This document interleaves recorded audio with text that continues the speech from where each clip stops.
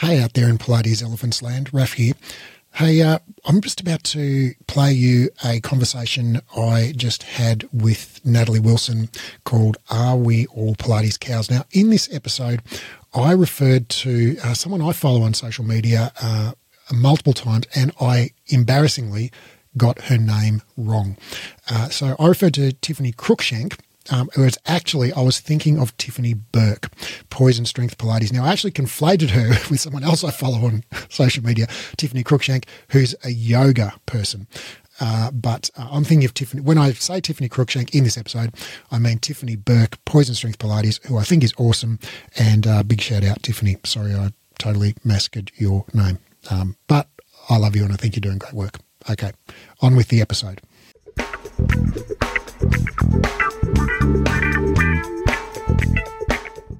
Hey, Natalie. Hi, Raph. How are you? I'm awesome. How are you? I'm good. It's good to see you. It's been a long time since we've had face-to-face. It is, and it has. And I'm enjoying our conversation so far, and I'm looking forward to having this discussion with you. So we're going to talk about, well, really, let's decide what this episode's going to be called, because I recorded an episode quite recently called Is Legree Pilates, and then we were sort of chatting on Slack, and we came across, or you actually shared this podcast episode with me by the Pilates Goddess, which sort of inspired both of our thinking on this topic. Which and I can't remember exactly what her podcast episode was called, but it was something like, real versus fake Pilates, or, something like that. Do you recall the title? Something along the lines of, is influencer Pilates, something like that. Right. Okay.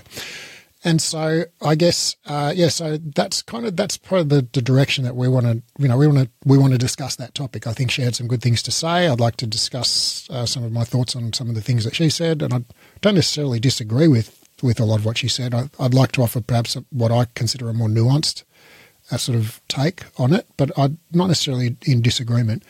But so what is the topic of today's podcast in your view? What should we call it? Well, okay. I don't know if I don't know if I'm ready to commit to a topic, but I'd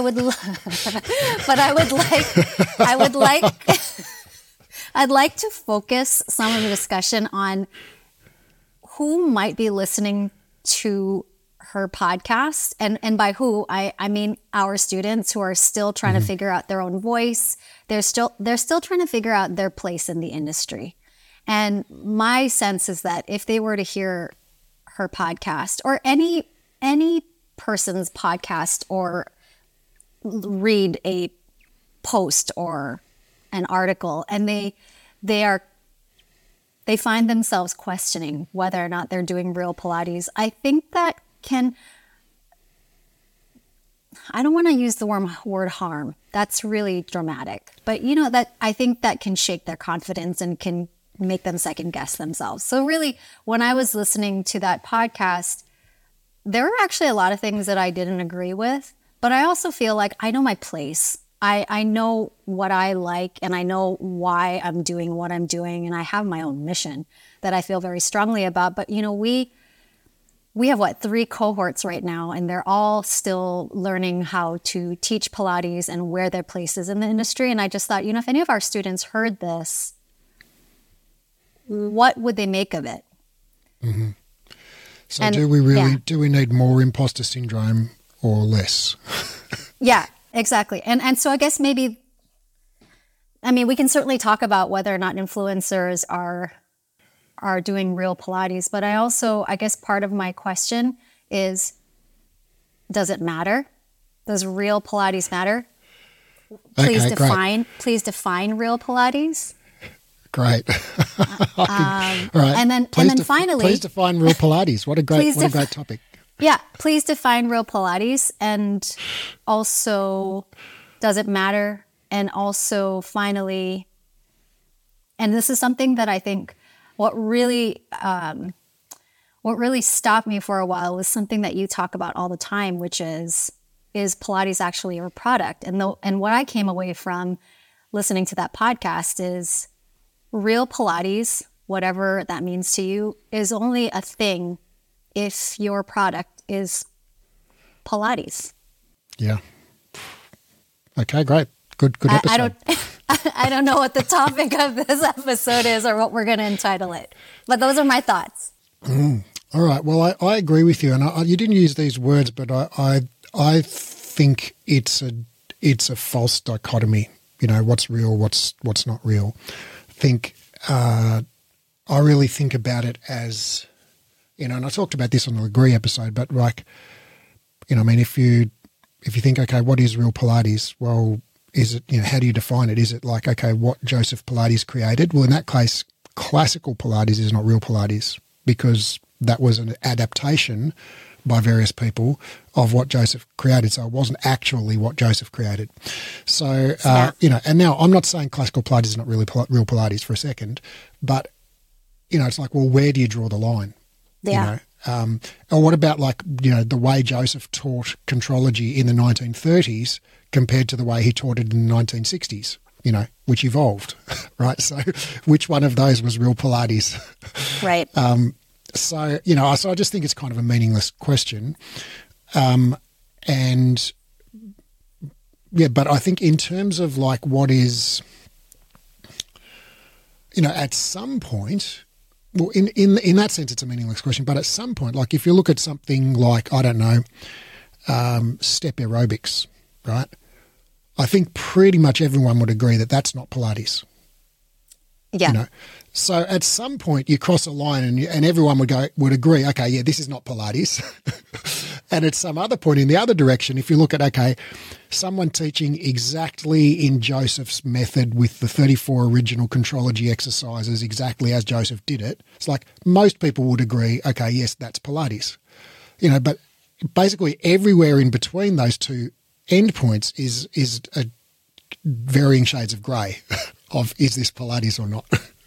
Yeah. So I think it's a false dichotomy. I think it's more of a continuum, and I think or a pyramid, and I think people journey along that continuum from, you know, I mean, I think we could consider it as really mass market at one end to more niche boutique at the other end. That's one way of thinking about it. But yeah, I think that I basically think it's a false dichotomy. Well, now I'm curious, how did Joseph Pilates teach Pilates in the 30s versus the 60s? Because I just, you know, in my mind, I can see him doing and teaching Pilates, but it's all just kind of like jerky movements and fast movements and lots of tactile cueing. Right. Well, I mean, I'm not an expert on the evolution of Joseph's teaching style over, you know, decades, but I do know that the original patent that he registered for the reformer machine in the late 1920s didn't have springs. It had a weight stack. You know, the reformer was raised up, you know, 8 feet off the floor, and it had a weight stack, right? And so this was in John Howard Steele's book, Caged Lion, and so, you know, that's a pretty big change. Yeah, you know, that's a pretty big change. So I think, you know, so is that Pilates? And then the reformers with the springs, they're not real Pilates? No, I don't think anyone would agree with that. So presumably, and I've heard also stories from people who've worked with the Pilates elders, you know, the people directly trained by Joseph, that he taught the same exercise differently to different people at different stages of his career. Like he taught it, you know, one way to, you know, somebody in the 1940s and taught it a different way to someone else in the 1960s. And who knows, you know, I don't know now whether that was because he'd evolved his thinking over the years or whether maybe he just taught everything differently to everyone and individualised it to each person. I don't know. So, but, you know, in either case, look, or what is the quote true, unquote, Pilates? It just becomes, I think, a meaningless question. Yeah. I'm always a little bit annoyed and fascinated when people bring up that point at all. You know, that there are people in the industry who take time to go onto social media or on a podcast to talk about real versus fake Pilates. You know, like, why does that matter? And it feels like an accusation. And it's not that I sound so defensive, don't I? But it feels like an accusation, because it's like, it's not like I'm opening up a Louis Vuitton store and then selling knockoff Louis Vuitton bags. You know what I mean? So it's just like, why does it matter if it's real Pilates or fake Pilates? But then I always just circle back to, what is your definition of real Pilates? Because oftentimes I find that the people who are saying you're not doing real Pilates, they're not doing real Pilates. I mean, I know what I saw in the footage of Joseph Pilates doing Pilates and teaching Pilates. Nobody's doing Pilates like that. Nobody. It's just, maybe we don't Heath do is. that. Maybe Heath is. Maybe Adam is. But the people who are, upset about it or calling it out, they're not doing Joseph Pilates, I don't think. Yeah, I mean, and I don't know how the Pilates Goddess does or teaches Pilates, so I don't want to pass any comment on that. But I think that, and I guess I want to come from more, I guess I would say, a perspective where I think, I agree with you. There are two. I think there are two interpretations of why people have this conversation in the first place. And I think one angle, and I don't think they're mutually exclusive. They can coexist.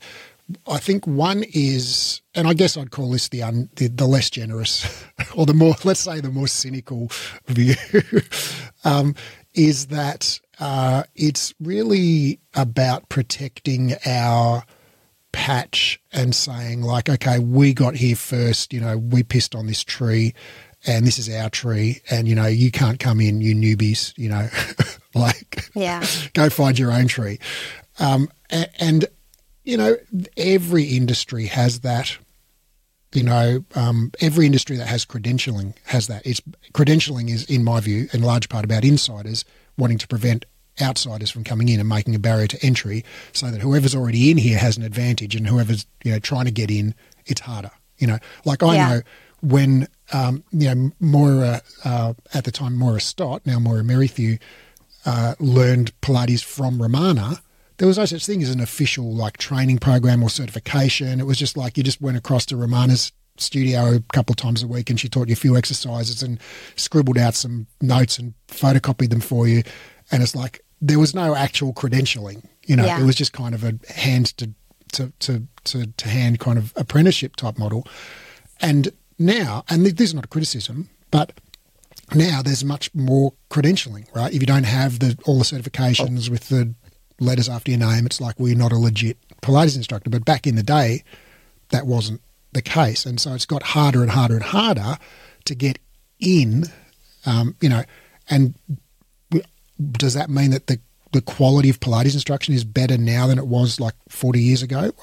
I think it's hard to make a really strong case that that's true. Mm-hmm. So I think, I think that, in general, I think that idea that, we want to just protect our in-group privilege, thus those of us who got in on the ground floor, those of us who bought houses in this neighbourhood for, pennies on the dollar back in the 1960s, and now real estate's, 50x'd in its value. We want to stop all those, trashy outsiders from buying houses and dropping, turning this into a low-class neighbourhood, even though we only paid, $20,000 for our mansion back in the day, Right. Yeah. So I think there's an element of that. And that's not a criticism like, I have those same kind of instincts. I think that's just normal as human, for us to have that. But I think also probably I would say the more, I guess the more generous or the less cynical interpretation is a concern for safety. And the Pilates Goddess did express this. And there are a few points she made that I agree with, actually. Sure. About, she said, people out there who are promoting spot reduction, right? So do this inner thigh exercise to get a thigh gap. Mm-hmm. Or, that is bullshit. And there are, it's true that there are uneducated or unscrupulous people out there with large followings on social media who are promoting just factually incorrect, notions and, potentially promoting body dysmorphia and, all kinds of, things that might, potentially, at the worst, at the best, waste someone's time trying to do something that's not possible, and at the worst, cause some kind of harm at some level. So I think there is an argument for saying this is a good faith position to take and say, hey, look, no legit Pilates instructor would say, hey, if you do these inner thigh exercises, you'll get a thigh gap. Well, I hope no one would say that. And so maybe it's to a certain extent, I think those things probably coexist. It's a bit about protecting the public and it's a bit about protecting our own little, patch. What do you think? Well, yeah, I think those are really good points. Those are really fair points to make. I think maybe where I push back a little bit is, the things about the parts about safety. The other thing, so me personally, one of the issues that I have with Pilates influencers is this idea that Pilates is so glamorous and just for a specific, there's a specific flavor when you see, when you're on Instagram and you see these very thin, beautiful, young people doing Pilates and they're doing things like standing on a reformer, balancing a ball on their head. They've got a magic circle, like twirling a magic circle and like doing a front split. Like, right. I don't like that.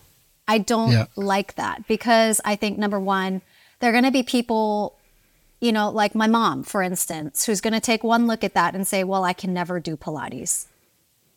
Right? Agreed. So I agree with those things, but I think that's different. Like calling out certain things that are ridiculous is different than it's a straw man. It's different than like saying this isn't real Pilates because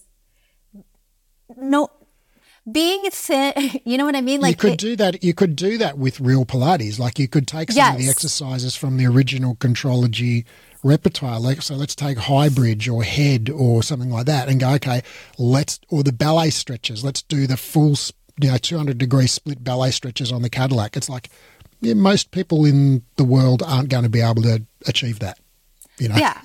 Yeah, so that's what I mean. It's just like, there are fair points about safety. There are fair points about practicality and accessibility of, your own skills. But that doesn't exclude people in the real Pilates industry of doing stuff like that. I also know plenty of real Pilates instructors who have lots of opinions about things like flared ribs and knees over toes, all the things that we're going to be talking about at some point, Yes. And that's shit that I don't like either. It's like, come on, can we get over it? So it's should like we maybe address the behavior rather than the credentials? Right. Because here's the other thing too. Joseph Pilates, one thing that is really apparent is that he was an innovator. He was an inventor. I cannot imagine him if he came back to Earth today and saw what he started. I think he would be so pleased. Yeah. He would take one look at Instagram and be like, holy shit, I wish I came up with that idea for the reformer. Yeah. I know he would.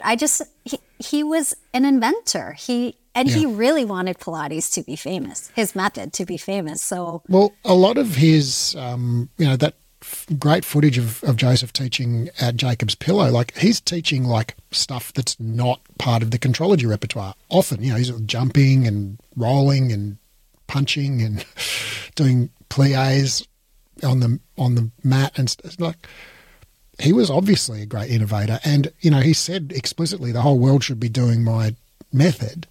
I think he'd be freaking delighted. If he was to scroll through Instagram these days. I want to you talk about this idea of, particularly, I particularly want to talk about this idea of influencers, and by which I mean, like just somebody with a largish social media following or basically some kind of platform, who is, I guess, influencing, the people's perception of, you know, what Pilates is, or, you know, getting people into Pilates potentially. And I think that, you know, one of the ways I think about this is that there is a pyramid in any market, a pyramid of potential clients. And so, if, you know, if we think about the Pilates market, there are potential clients, and there at the top of the pyramid, there is a very small number of clients who are highly educated about Pilates. They know they know the difference between classical and contemporary. In fact, they've got like 7 different flavors of classical Pilates they could distinguish between, and, you know, they'll have endless arguments online about, you know, the Jay Grimes method versus the, you know, the Ron Fletcher method. Eve Gentry versus whatever, right? Right. And so that they are the aficionados. They're people who, I guess, in marketing would call them like product aware, right? So they know about this product versus that product, and they'll be arguing about the fine details of the differences. And then they're, you know, in below that on the pyramid, I don't mean these people are worse or less good or anything. Just like, it's a pyramid, it's a visual representation. So sort of lower down the pyramid, there's a broader, you know, group of people who are solution aware, right? By which I mean they've heard of this thing called Pilates, right? And they're aware that there's a thing called Pilates and it could be really good for them, right? But they don't know the difference between classical Pilates, contemporary Pilates, fitness Pilates, you know, megaform. They think a megaformer and a reformer are the same thing, you know. They think Pilates and yoga are the same thing potentially, right? Like these are the people that are like, oh yeah, I tried Pilates on the megaformer last week, it was awesome, you know. And so they don't have that intimate, detailed knowledge. That I haven't watched like 99 reviews of different Pilates styles and come up with, you know, nuanced opinions on all of that stuff.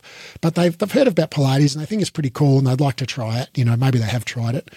And then sort of lower down the pyramid, there's an even broader group of people who are what you would call problem aware, who don't know that there's a solution, right? They're feeling shitty and they've got a sore back and they've got low energy and they're cranky and they're walking around feeling, you know, all stiff and blah, blah, blah. But they don't know that there's this magical thing that they could do. If they just got moving and did some stretching and some strength work, like they'd feel great, but they know that they've got a problem, right?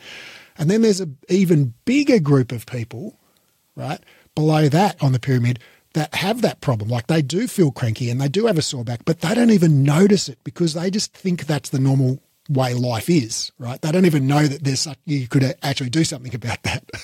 So there's this whole, you know, pyramid. And, you know, I think what we're talking about here when we talk about like what's real versus fake Pilates is we're talking about that, you know, that shift between the people at the very, very top, you know, the product-aware people who like really in all the Pilates forums, and the people at the next layer down who are solution-aware and they like Pilates, but they don't really know the difference between megaformer Pilates versus, you know, Contrology versus whatever. And it's like, okay, as you sort of get more into it, you actually make that ascension a lot of time, and you do become more of a connoisseur and you do learn the difference between, you know, this and that style of Pilates, etc. But like to most of us, you know, driving down the road, when we drive past a field of cows, like all those cows look the same, right? And I wouldn't know if it's a Hereford or a whatever other kind of cow there is, right? But to a farmer, right, there's no way that they would be able to look at those cows and go, oh, there's 71 cows, I can't tell what sort they are. They're like that, it's obvious to them what sort of cows they are. And for farmers who work directly with those specific cows, they would be able to tell the difference between, oh, this is Daisy and this one is Buttercup. You know, they know exactly which cow is which. Daisy's got a sore left rear foot and Buttercup, you know, likes to moo when we put her into the milking thing or whatever. Like, so the more intimate knowledge you have of that, the more you can distinguish between the fine details, right? But to someone driving down the highway, it's like they're all just freaking cows, man. I can't tell the difference, right? And to a very distant observer, like maybe a young kid just learning about it, it's like, well, horses and cows, farm animals, they're all the same, you know. So it's like, why, like, if people are at that level of like, oh, I did a Pilates workout on the megaformer last week, it was awesome, right? Like, why would we discourage them? You know, why wouldn't we say, oh, that's awesome, you know? Yeah. Yeah. I mean, you make a really good point. There is a pyramid, and at the very top, there are Pilates nerds and connoisseurs who want to, talk about the different kinds of reformers and whatnot. But those typically are not the people who we're trying to attract into our studios. Maybe we have clients who come in for real Pilates, but they don't stay for real Pilates. They stay because their low back pain got better, or because they met some friends, or because it gets them out of the house and gives them an hour away from their kids. I don't know any person in the whole time that I've been teaching Pilates and doing Pilates who has left a studio or a practice because they weren't doing real Pilates. Which is my point to those listeners out there who are worried that they're not teaching real Pilates. It doesn't matter, because most people don't stay or leave because they're not doing real Pilates.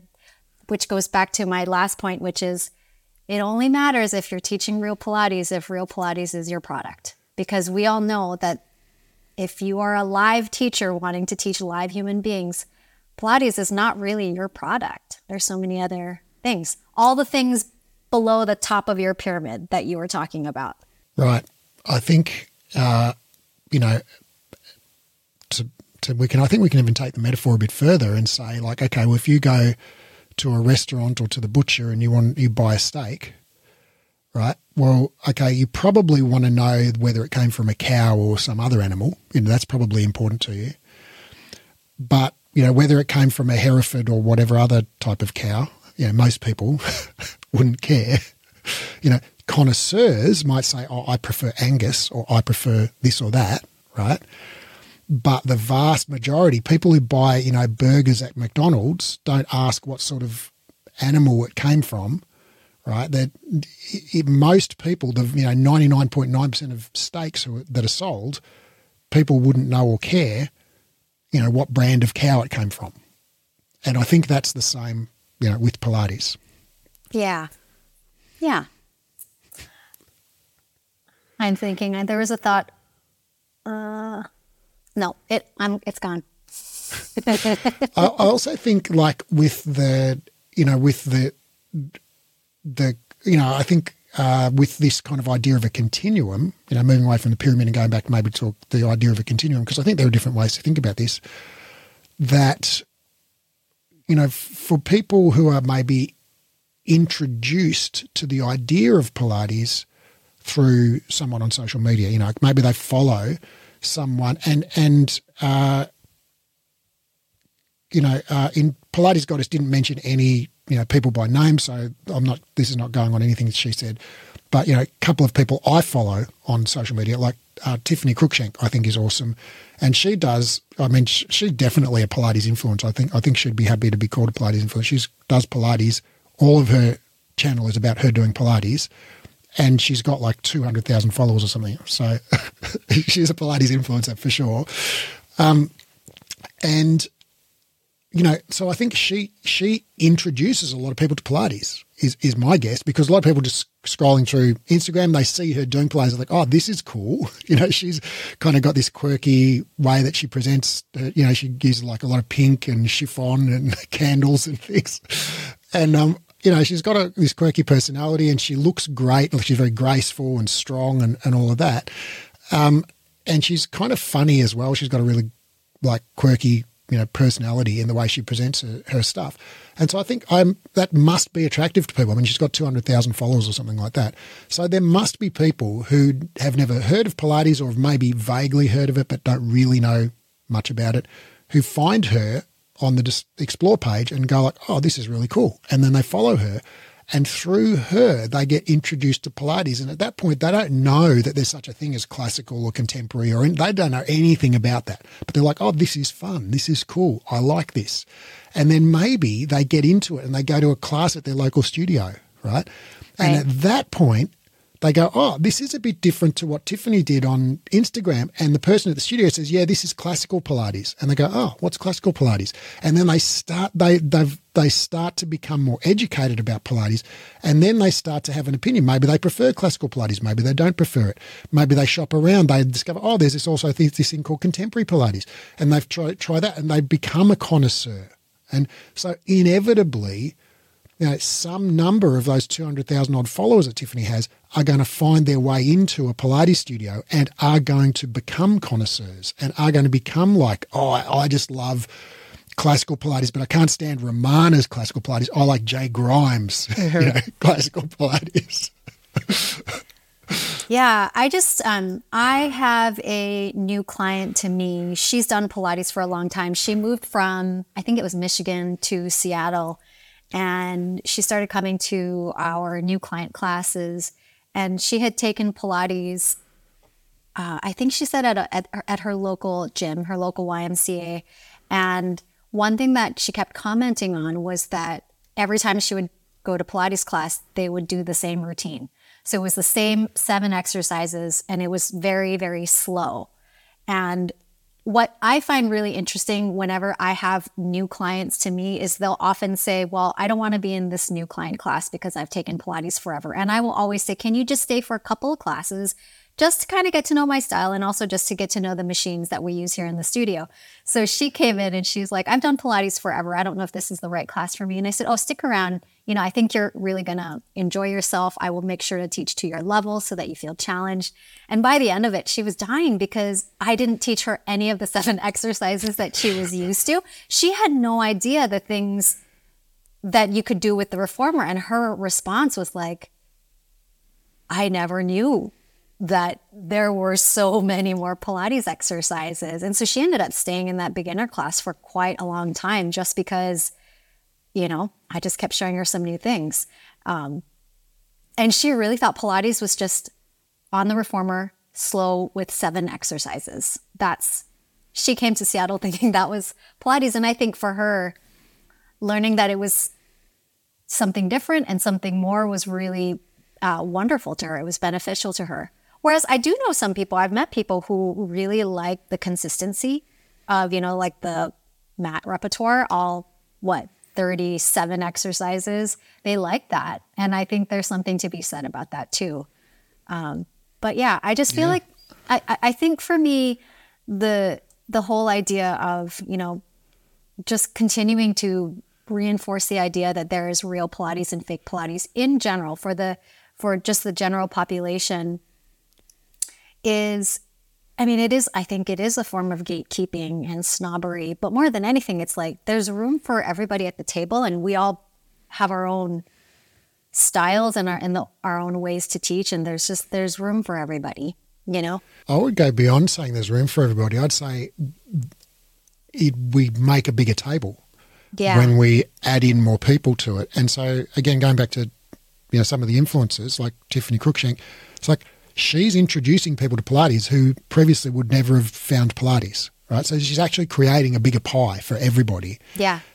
And so it's not like there's this finite number of clients and these evil influencers are stealing some of them from the genuine, Pilates teachers. It's like, no, they're bringing their own people, right? It's a BYO. Yeah. They're bringing their own dinner, and inevitably there's going to be like an osmotic kind of exchange, between, the influencers and the more traditional style Pilates, studios. Like some people who do traditional Pilates will find an influencer online and go, oh, this is really freaking cool. I never knew you could do different stuff on the reformer. I've been doing the same 34 mat work exercises for 3 decades, right? And they'll be like, oh, this is super cool. I love it, right?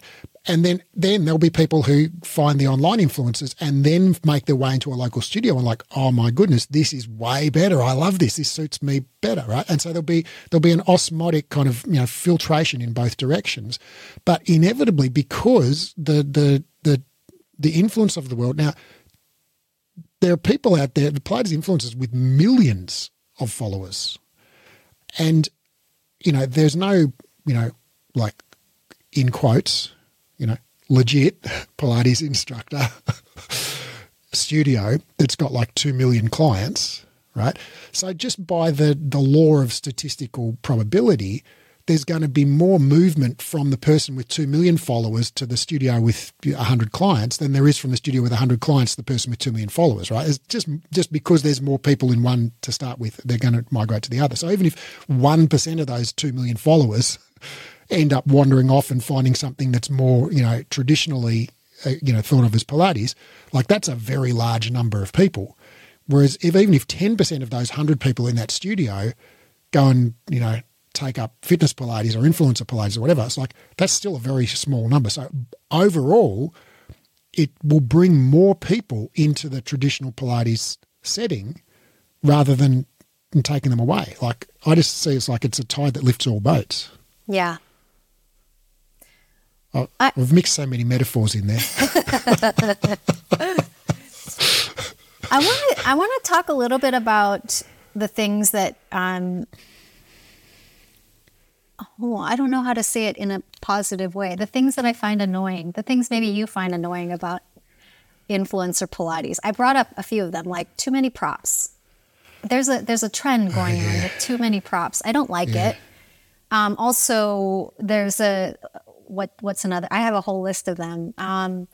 So much standing Pilates where it's just like I look at that and I think that is such a balance challenge for some people. And that's the thing for me. If I had to name my number one kind of like thing that I think could be better, I don't know if it annoys me, but it is I think we over challenge balance and coordination and we underload people a lot in Pilates. 100%. I think we take a basic exercise like, footwork or arms in straps or something like that, and we make it harder, and I'm just going by what I see on Instagram, but 9 times out of 10 what I see is people make it harder by increasing the instability or making people balance a fitness circle on their head or something rather than just adding more load.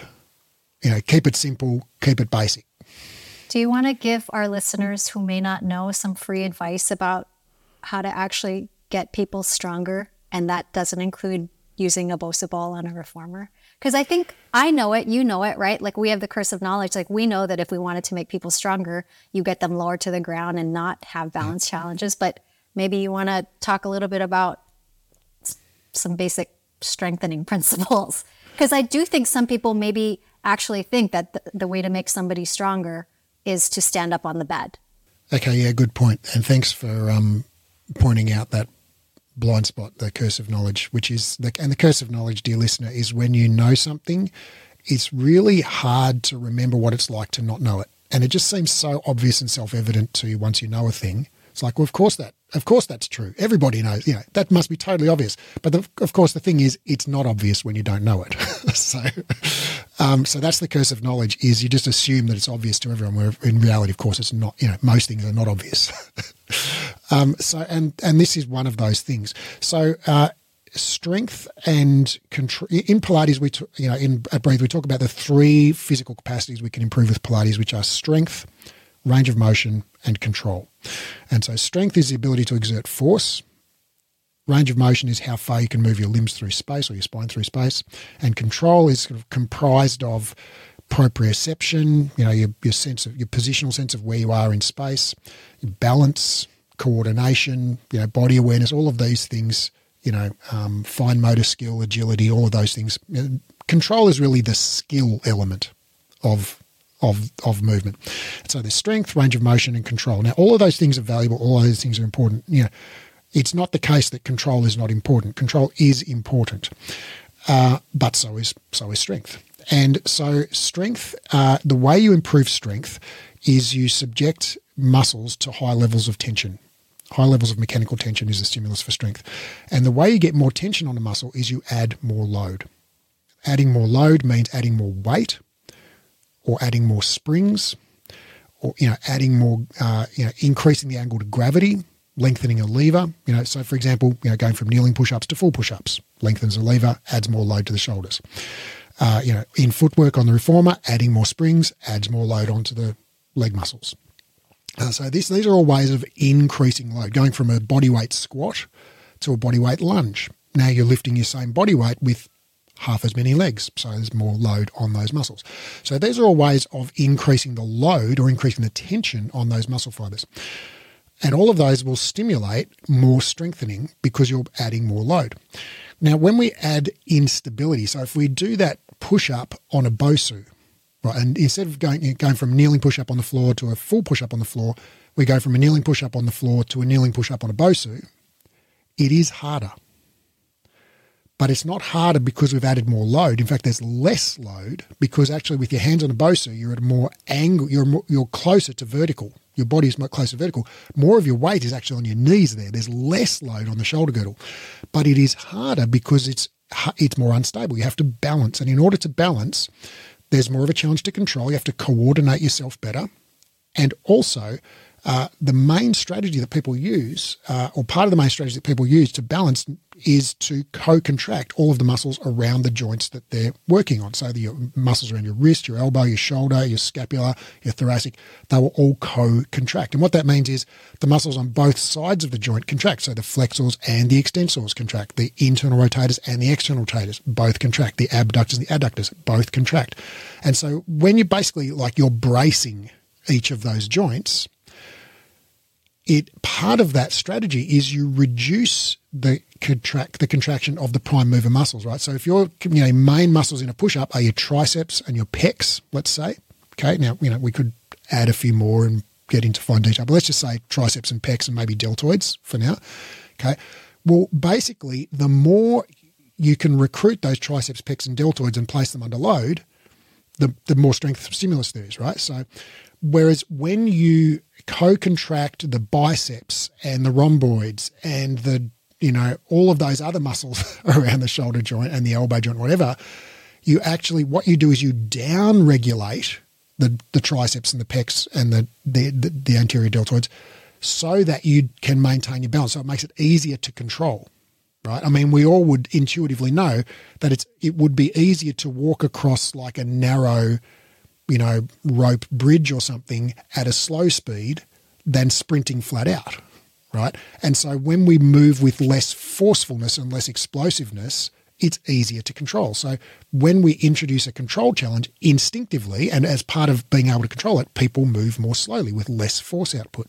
So you actually, when you do a push-up on a BOSU or a squat on a BOSU or a lunge on a BOSU or do your arm work standing on a moving reformer carriage or, whatever instability you add, what you're essentially doing is you're increasing the control challenge and at the same time probably decreasing the strength stimulus, which is not inherently a bad thing because control is valuable, right? But if the vast majority of the time we're progressing people by adding control challenge rather than adding strength challenge, then we're going to have clients that are very coordinated but not very strong at the end of that process. Right. Well, and if your intention as the teacher is to get somebody stronger, then you need to pick one, right? So, and the right. One you're picking is load versus control. Well, this is a very, very uncontroversial thing to say in this field of exercise and sports science. The best way to increase strength is extremely simple, stable movements with lots of load. Yeah. Right? Think squats with a barbell right. or, bench press. Right. Right. Deadlifts. Yeah. Well, and this is the main reason why we don't see people like, Olympic weightlifters. They're not lifting heavy weights with roller skates on. Right. That would be an interesting Olympic event, wouldn't it? The roller skating Olympic weightlifting. Olympic weightlifting on ice. Yeah. Actually, just to digress for a moment, I went and saw Cirque du Soleil with my family a few weeks back, and their most recent show is on ice. The whole show is on ice. And it's just, Cirque du Soleil, they're just like these unreal, like just jaw-droppingly, oh my freaking goodness, is it possible for humans to do that, right? Right. And they're doing stuff that for an elite, acrobat on dry land would be like incredibly difficult, but they're doing it on freaking ice skates, You know, like 4 people, you know, standing on each other's shoulders, catching someone off a trapeze sort of thing, like on freaking ice skates. That is really incredible. Wow. Yeah, I didn't realize. I did see on Instagram somebody that I follow in Australia did go to Cirque du Soleil, and I didn't notice that they were on ice, but that's even more hardcore than all the other stuff I've seen with Cirque du Soleil.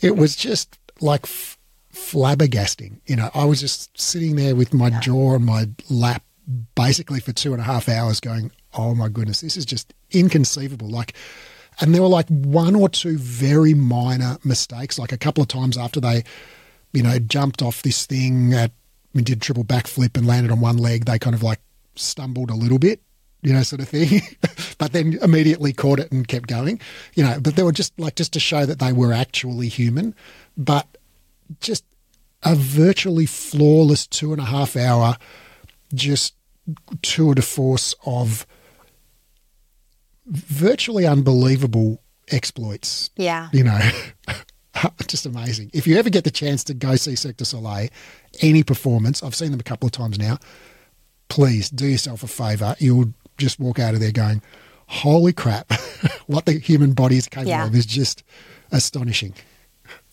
Anyway, sorry. Yeah, no, if you were a Pilates practitioner or a Pilates teacher, if you're a movement professional, I think those kinds of things are just like heroin. You can't stop watching that. It's really, really cool to see what the human body can do. Yeah. Oh, it's amazing. It's amazing. And just like knowing how hard it is to do the frickin' 100 well.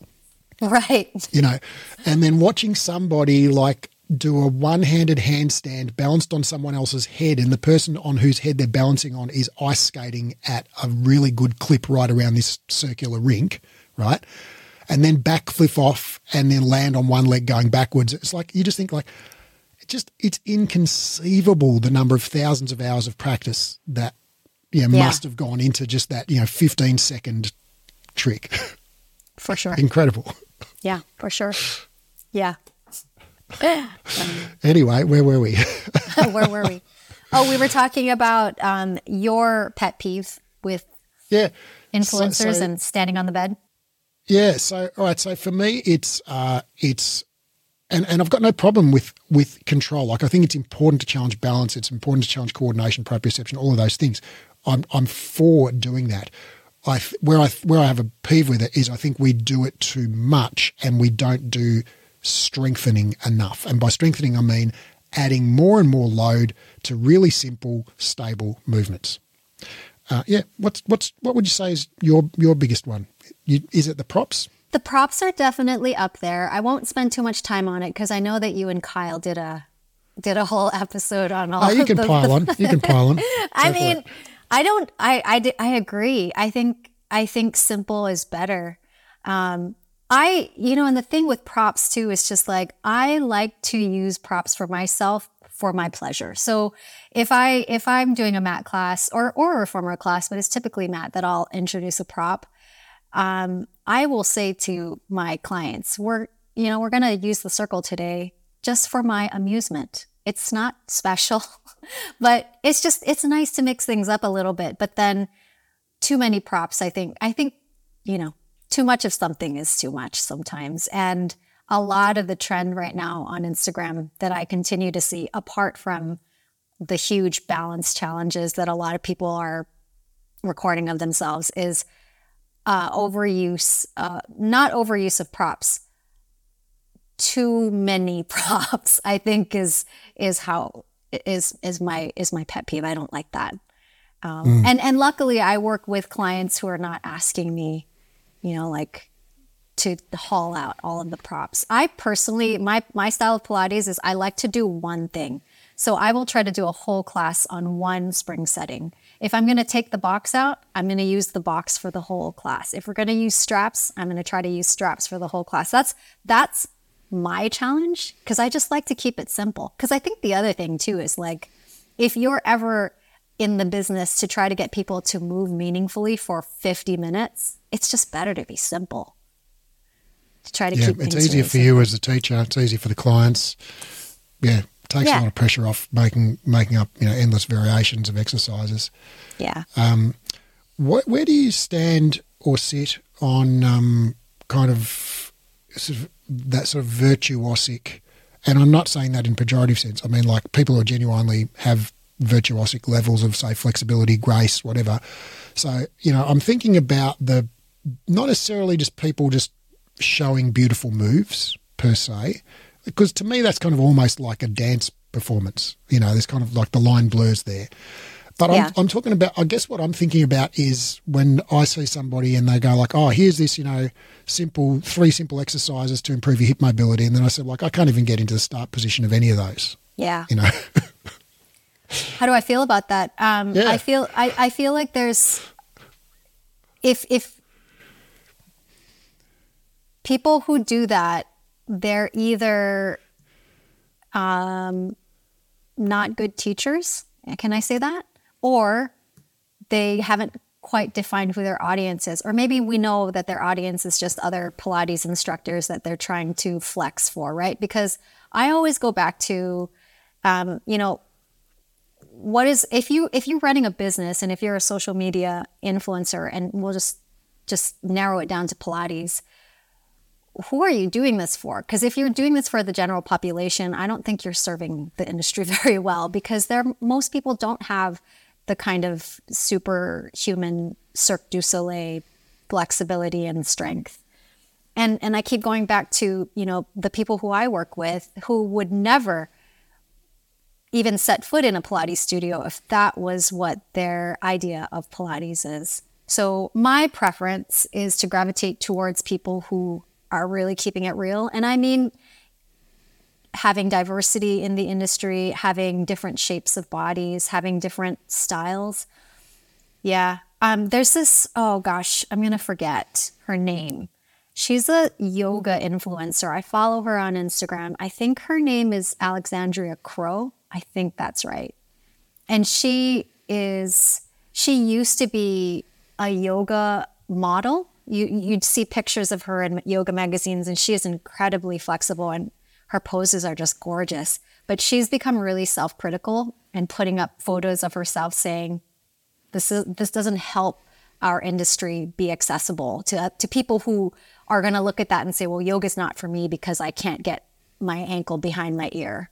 And I whether or not I'm right or wrong, that's just the way that I feel about it too, is if you're going to provide, if you say that you want to give out a progression for an exercise and it's for everybody, make it for everybody. You have to be able, and that's the curse of knowledge, right? You got to be able to break your own curse of knowledge. And we do this a lot at Breathe, where we have our students really think critically about looking at an exercise and breaking it up into meaningful pieces. And the first thing that you offer them is something that you feel incredibly confident that every single person in an open level class can do. That's always the goal.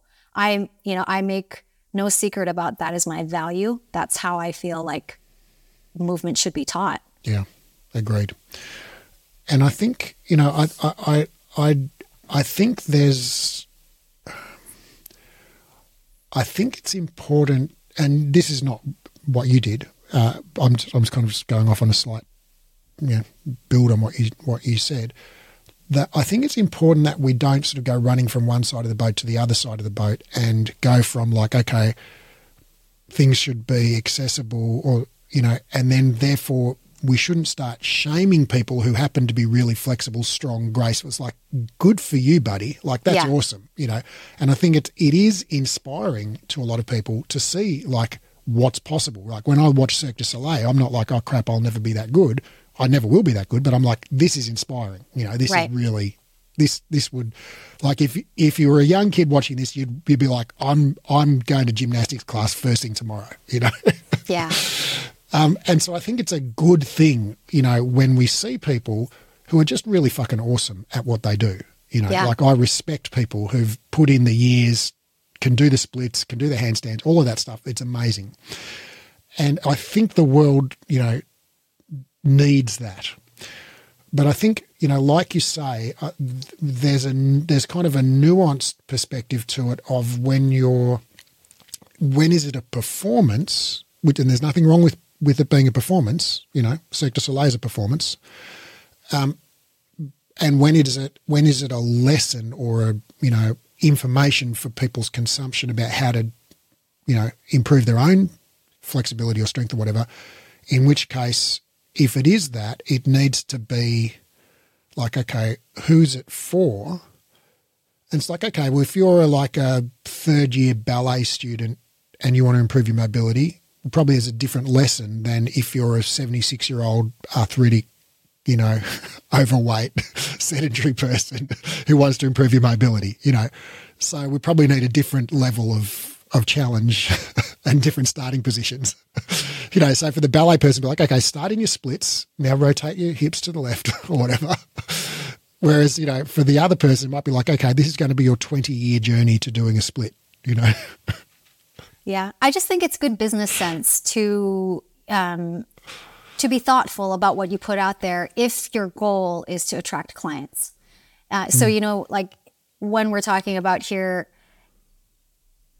showing exercises that will likely be unrealistic for a client, or for instance, saying to a potential client, well, what you were just doing is not real Pilates. If we think about the physical activity guidelines and who is achieving the physical activity guidelines, in my mind, before I'm even a Pilates instructor, I'm somebody who's trying to influence other people to move. Just move. It doesn't matter if you're doing Legree or if you're doing classical Pilates or if you're doing contemporary Pilates or anything like even that. if you're balancing a fitness circle on your nose on the reformer box with a strap in one hand. That's right. While standing on one leg facing the police. Yeah. At the end of the day, if we can get people to move and want to come back, that's what I would like to be able to see, to get as many people moving as possible. I think if you're in the industry, that should be everybody's mission, is you're just trying to get people to move. So all of this like infighting and like tribalism is just, I think it's silly. But I also think it's silly to have so many props at one go. Like I do not like that. Well, all right. So are we going to can we come to rest then on a slightly paradoxical position where we say like, okay, we do each have our personal viewpoints and our preferences and our ideas of what is more beneficial, right? Some of us like to use all of the props and some of us think that's kind of silly, right? And at the same time, can we avoid the situation from the life of Brian where it's like the only things that the Judean people's front hate more than the Romans is the people's front of Judea, where, ostensibly we're fighting for exactly the same thing, but the only thing we hate worse than our enemies are the people who are, standing next to us doing, fighting for the same thing. It's like, well, from that person driving past the field, we're all Pilates cows. We all look the same to them. Like they can't tell the difference, right? So it's like if we're going, oh no, this brand of cow is better or worse or whatever, like they don't even understand the words that we're saying. It's just such a meaningless and trivial difference to the vast majority of humanity. They don't even know the difference between Pilates and freaking yoga. Yeah. Yeah. No, it's true. Well, I mean, I feel like Pilates is like improv. It's always yes and. It's yes and. Like there's room for everybody. You can do your own thing. If you want to do real Pilates, go find a real Pilates instructor and do real Pilates. If you are doing or teaching something that doesn't fit into the category of someone else's definition of real Pilates and you love it, please keep doing that and just you do you. We're all Pilates cows. Is that the name of the episode? I think it would be such great clickbait if you name the episode that. People are going to click on it simply because they're going to be like, what the fuck is this? I'm going to say yes, and I don't think that would be clickbait. because I think clickbait is where you say, hey, free sex and $1 million. And then it's like you read the article, it's like nowhere do you get free sex or $1 million. Like it's just a lie, basically. Whereas I'd say we're all Pilates cows. Well, that is actually from the content, of this episode. But sure, it's putting the best possible, most intriguing spin on it. It is totally clickbait because all of your listeners are going to see this. They're going to look at the title and totally click on it because they're going to want to know what in the world are they like. This is a new topic. This is a totally new thing. Yeah. Well, I think we've adequately covered the topic. I'm not sure if we've come to a great definitive conclusion about what real Pilates is or not, but I think we've arrived at a place where we said it doesn't really matter. Yeah, and, that's the conclusion. We're all here to help people get moving, and any microscopic differences between this or that particular style of Pilates are like when you zoom out until you can see the Milky Way, they're just beyond insignificant. Yeah. Well, and if you meet up with Pilates instructors who are telling you that you can't sit at their lunch table because you're not doing real Pilates, then you can come sit with us. Yeah. And if, and again, not saying this is what Pilates Goddess was saying, but, if there is anyone that won't let you sit at their lunch table, it's like, well, they're the mean girls. Do you really want to sit with them? Yeah. Come sit with us. Yeah. Thanks. Good talk. Good talk.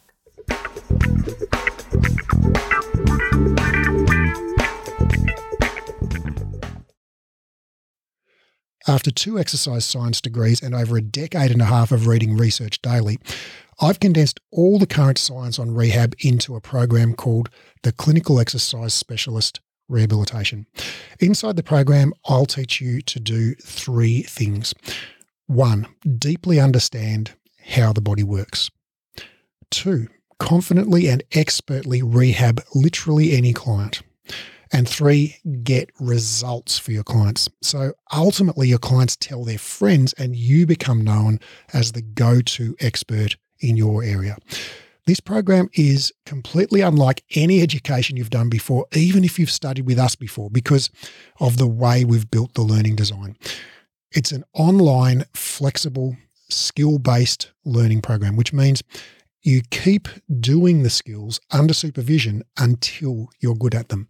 It's more of a mentorship model than a traditional course model. So rather than rushing through the content and having sort of one go at everything, you actually just practice live and we give you feedback and guidance and we dialogue and explore concepts together until you're highly skilled and confident. We just keep working the material until you get it. It's not rushed at all. It's not about ticking off the content. It's about engaging, practicing and applying it until you own it. This is a life-changing program, not some weekend certification. I've put my heart and soul into building this, and I can't wait to share it with you and help you discover your genius for anatomy and rehab. Now, because of the highly interactive nature of this program, we're only taking on 12 students worldwide. The program starts on March the 1st, and the first 12 qualified people to apply will be allowed to enroll.